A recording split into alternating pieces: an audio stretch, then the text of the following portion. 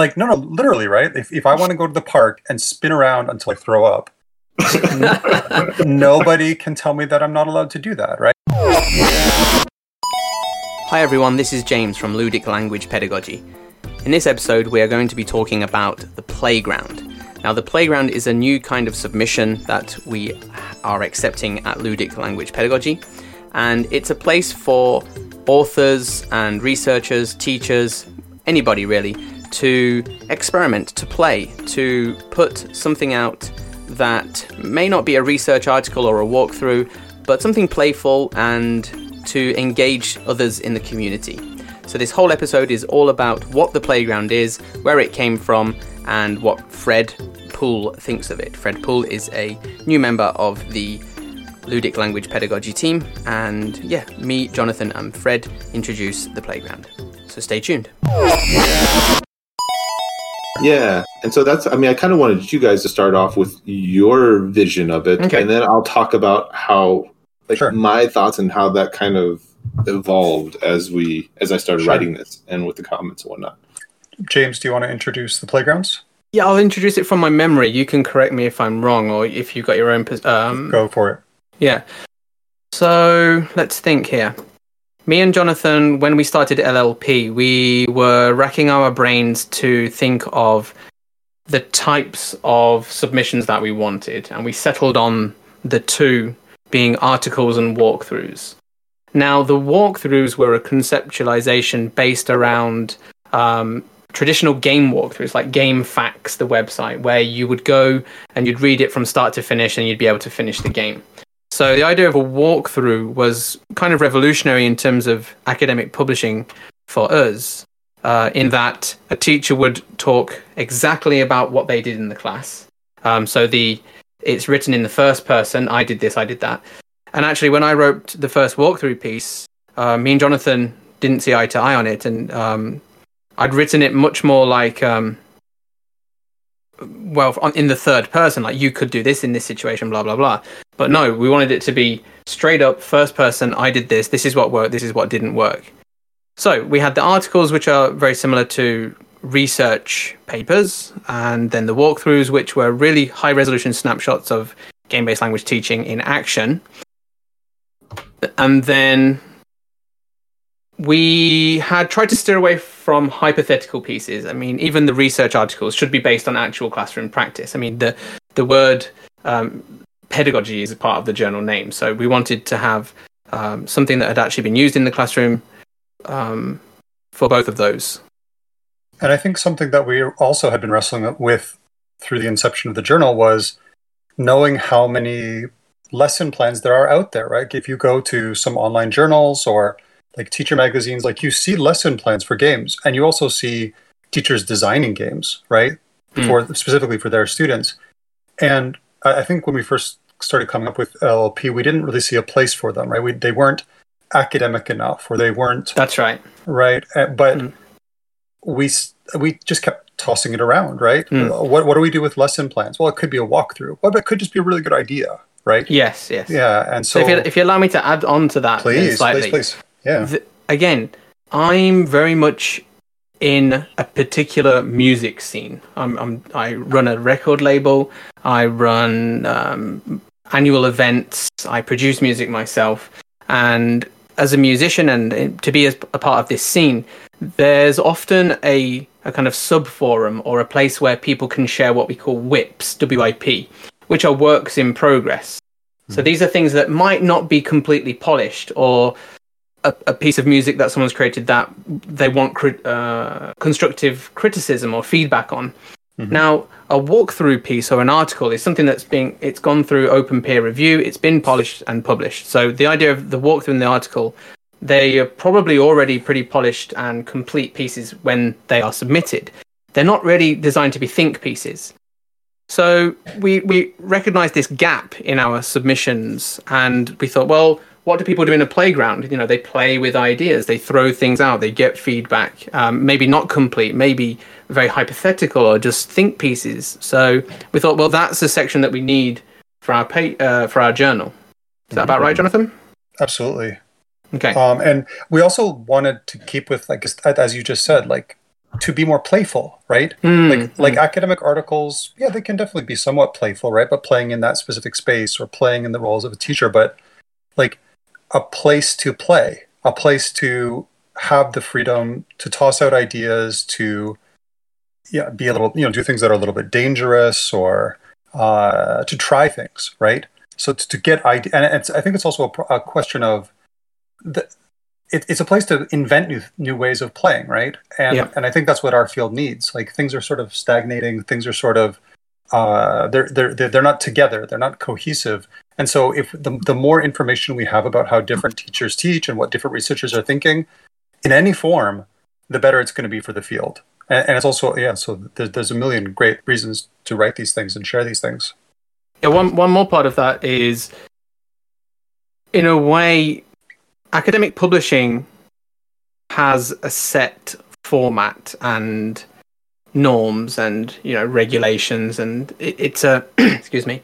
The way that you do academic publishing is kind of not set in stone 100%, but it's pretty rigid. So I wanted somewhere that we could embrace different formats. So, for example, someone could submit a game, someone could submit a zine, someone could submit a piece of music into the playground. So being influenced by internet culture, you could submit a meme, something covered in emojis. It could be completely interactive fiction or something. So just something outside of academia for people to submit, basically. Or even just a short piece of writing, right? Just a one-page essay, right? Or like a comic. Just a comic, just a brief idea, right? I've got this idea. I'm playing around with this conceptual framework. What does it do for you, right? In our community. Done. Yep. And so James has one, which is a step-by-step hypothetical. No, that's actually taught. Yeah, that's actually taught. That's something you did. And then I submitted one on a lesson that I taught in a children's community center. Right, got feedback on that.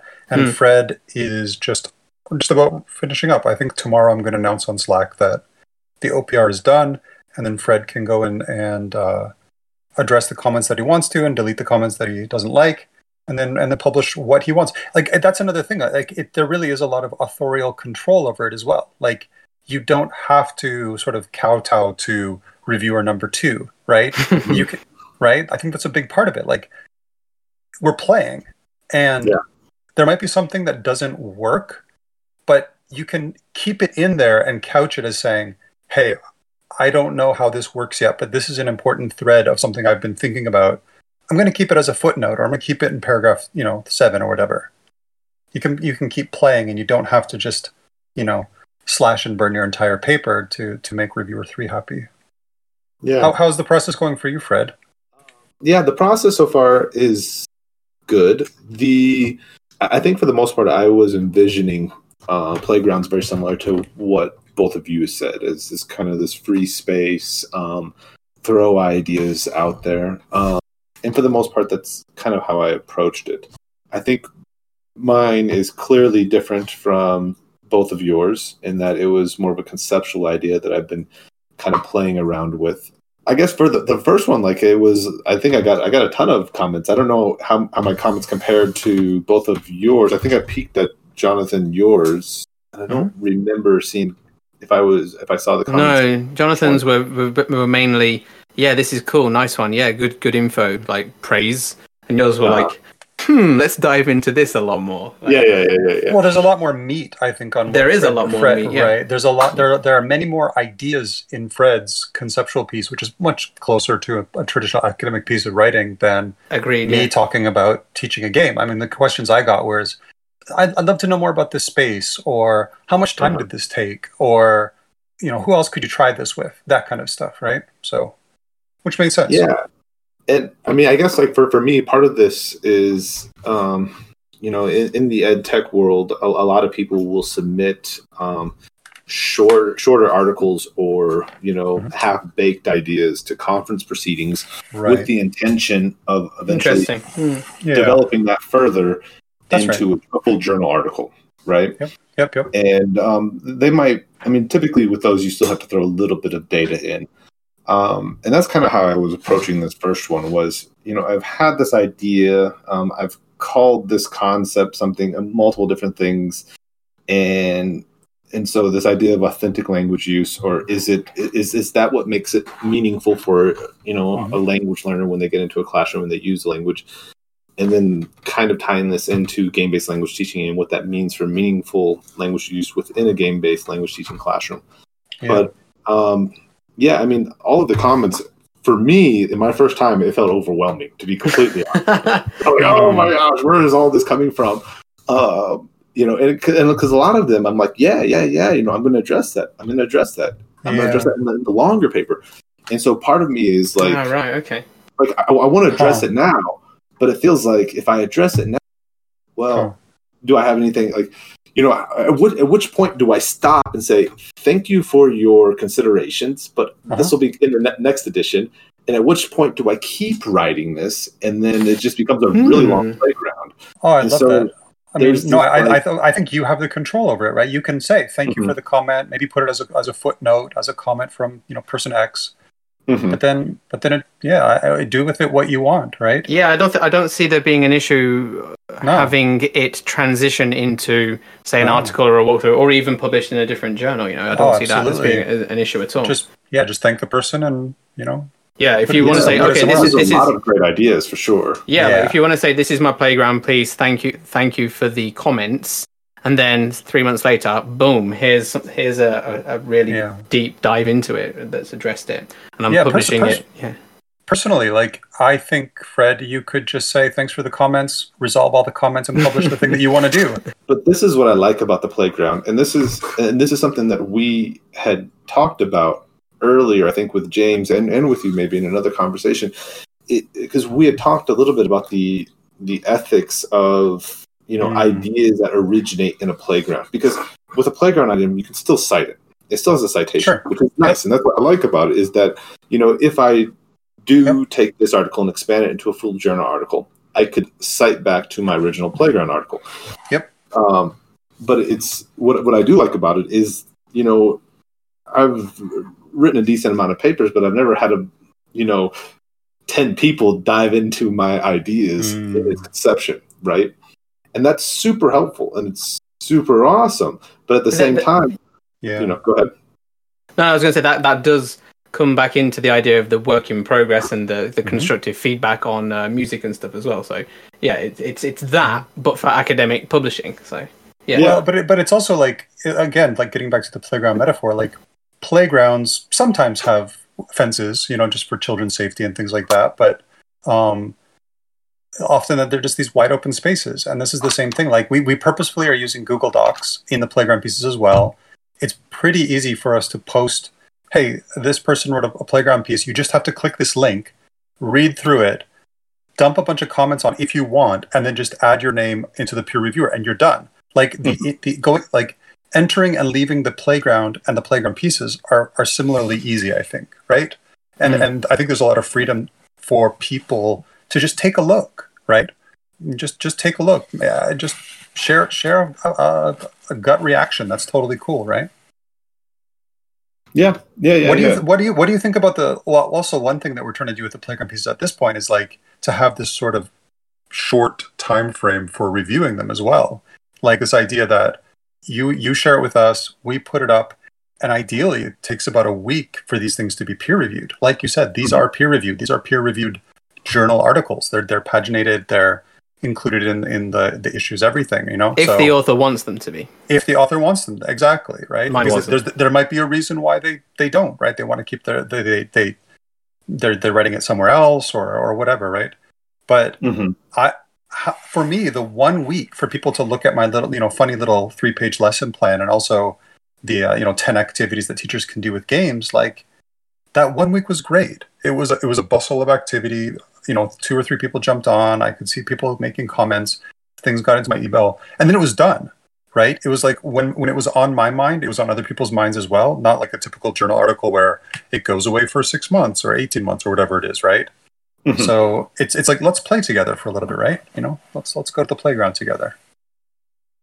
Yeah, I mean, I guess let me try to verbalize here what I'm thinking. Because the thing I love about it is I love the idea of getting these quick ideas out into the world. I mean, this whole idea of, I don't want to say like mind or not, like a hive thought. Hive mind? But mind space, for sure. We're sharing ideas quickly. It may be inspiring other people to do other things. Yep. But gauging how your mind frame is with the rest of the field as well, right? So checking your own conceptualization, checking your own. Yeah, that's true. Go ahead, Fred. And so that part of it's really cool. But at the same time, and this isn't necessarily to knock it, it's just to let's take a step back and look at it from a distance for a second. I mean, there's certain practices and certain rigidity into these journal articles for a reason, right? And so I don't see this happening as a problem for playgrounds, but I mean, is there a situation where a playground is unacceptable? Is there a playground that doesn't get accepted? No. I think personally, so not all playground pieces are peer reviewed from the get-go. There is, the author can say if he wants it to be if they want it to be peer reviewed or not. I think that as editors, we should also have the option to put a foot down or say yes or no on that. So yeah, if somebody takes a picture of their game group, well, shoot, like that's even like that could even be a playground piece. A non-peer-reviewed journal piece is just like, here's a picture of my game group. Here, I'm playing with a bunch of students. Look at their faces. That could be a playground piece, I suppose, right? Yes, absolutely. There's nothing to deny that from being a playground piece, because in the description of a playground piece, anything is acceptable. That's right. But yeah, I think that we do as editors have to have some decision-making in place there. Yeah, and then I guess like the other idea that we had talked about originally was this idea that, so like take for example, and like this is something that I imagine to me what I would get really excited about with these playgrounds or like is this idea that let's say I put out my conceptual piece, right? And then within, maybe I engage in a comments with one of the reviewers and we go back and forth. And in the process of this going back and forth, we get this aha moment as a pair, and we're like, oh man, we've got this amazing new idea that's going to revolutionize the field, right? And then at this point, the playground piece is technically mine. It's cited as mine. But really, in my mind, this should be me and that reviewer's piece. That's interesting, yeah. Why not? We came together and we built this idea. And I go back to like the whole... What was that? Firth and Wagner, the 99. I think I shared that article with you guys. But it really was a dialogue back and forth between, 2 or 3 of these great scholars that really kind of pushed, sociocultural theory and kind of moved away from this cognitive approach in the late 90s, right? And that was really cool. And that's for me, that was like, man, I wish we could do that today, but you can't do that today because publishing is so slow. And then once you don't write articles that are addressed to other people and really debate these ideas. By the time you get to a chance to debate an idea, your 6 months down the road, 2 years down the road. I've been in publishing queues that have been at least 2 years. It's brutal. And so that's the other exciting thing about this, but it's also finding a way to be able to track and give acknowledgments to those ideas and those reviews that happen. Like and I guess the reviewers' names are on those articles, but it would be nice to be able to publish some of those comments. Yeah, I got two comments on this. The first one being that, I think it's totally up to the author's discretion if they want to pull a commenter or a reviewer into being a co-author. I mean, that I don't have a serious problem with that at all. The second one that you mentioned there about the peer review process and stuff, I was listening to this podcast recently, I think Jonathan has as well. They were talking about how peer review was not something that existed originally in academic publishing. It was more of a discourse between scholars. And so it's great that you mentioned that, because it's a way that we can then pull that kind of origin, that research as a discussion between people back into into at least a venue or a place in the journal for that to happen. Yeah, so that's a really nice point. Yeah. I see it as this really interesting middle ground. Like, I mean, everything happens on Twitter now, right? Like, you can follow people on Twitter. You can, engage in these rapid fire or slow burn chats. Well, I guess rather than citations nowadays, it's how many likes you got on Twitter is the validity of a piece. No, for some people, sure. Yeah. Sorry, I totally knocked you off there. No, but it's like it's a sort of middle ground, right? Like, it's not exactly on 280 characters tweet or replies or a threaded reply, and it's not a discussion on a Slack board either that has the danger of going away. This is you have to put in a little bit more work to get your ideas down on paper, and you've got to craft whatever it is that you want to present. But you're going to get focused feedback on that idea, and it's going to not only take place over that week that it's doing, week or two or whatever that it's in the OPR process, but that just lives, right? That discussion sticks around. And I guess I want to jump on this because I'm getting my ideas out better now. What I want to live and what I want people to see is that collaborative process. I mean, too many times we see in these academic articles, solo author coming out, and it looks like, oh, this guy, this was his brainchild. It just came out of nowhere, these ideas or the inspirations for these articles. And that's what's beautiful about these playgrounds and these discussions that are going back is that you're really seeing that, okay, yeah, it may have been this guy's idea, but it didn't happen in a vacuum. Yeah, right. This has happened through positive discussion, and by showing this and somehow documenting this collaboration, I think that can really be positive for new academics, new scholars, new teachers to see how much work goes into this. It's one that also relates to the open peer review process as well, though, right? I mean, we could have a version of. We could have a version of a published piece that exists in its we did toss that completely around, right, commented James? form. Do we have a commented and non-commented version? Because a really sort of hardline OPR policies, that's right. Yeah, they keep. Yeah, other journals are doing that, aren't they? Yeah. Yeah. They have first draft, which is neat, which is cool. I'm fine with the journal articles, staying how they are, but I think the playgrounds, that's like a place to really, it's, for us, like on our research teams, one of the first things that whenever we bring in an undergraduate under a research team or a new PhD student or new master's students, one of the first things that they comment on is like, oh my gosh, I didn't realize how much work goes into these papers. Or like how much back and forth, or one person has a pass, this person has a pass, then there's a discussion on it. The amount of time and work that goes in to get an article published. For them, it was just, oh, you were sitting in your office and you came up with an idea, you went out to a school, you hatched it up, and I think that the same process goes into the teaching and how we learn to become good teachers, how we learn to become good researchers. Like, I really love this idea of documenting the process in the playground. All right, so that is the LLP Playground.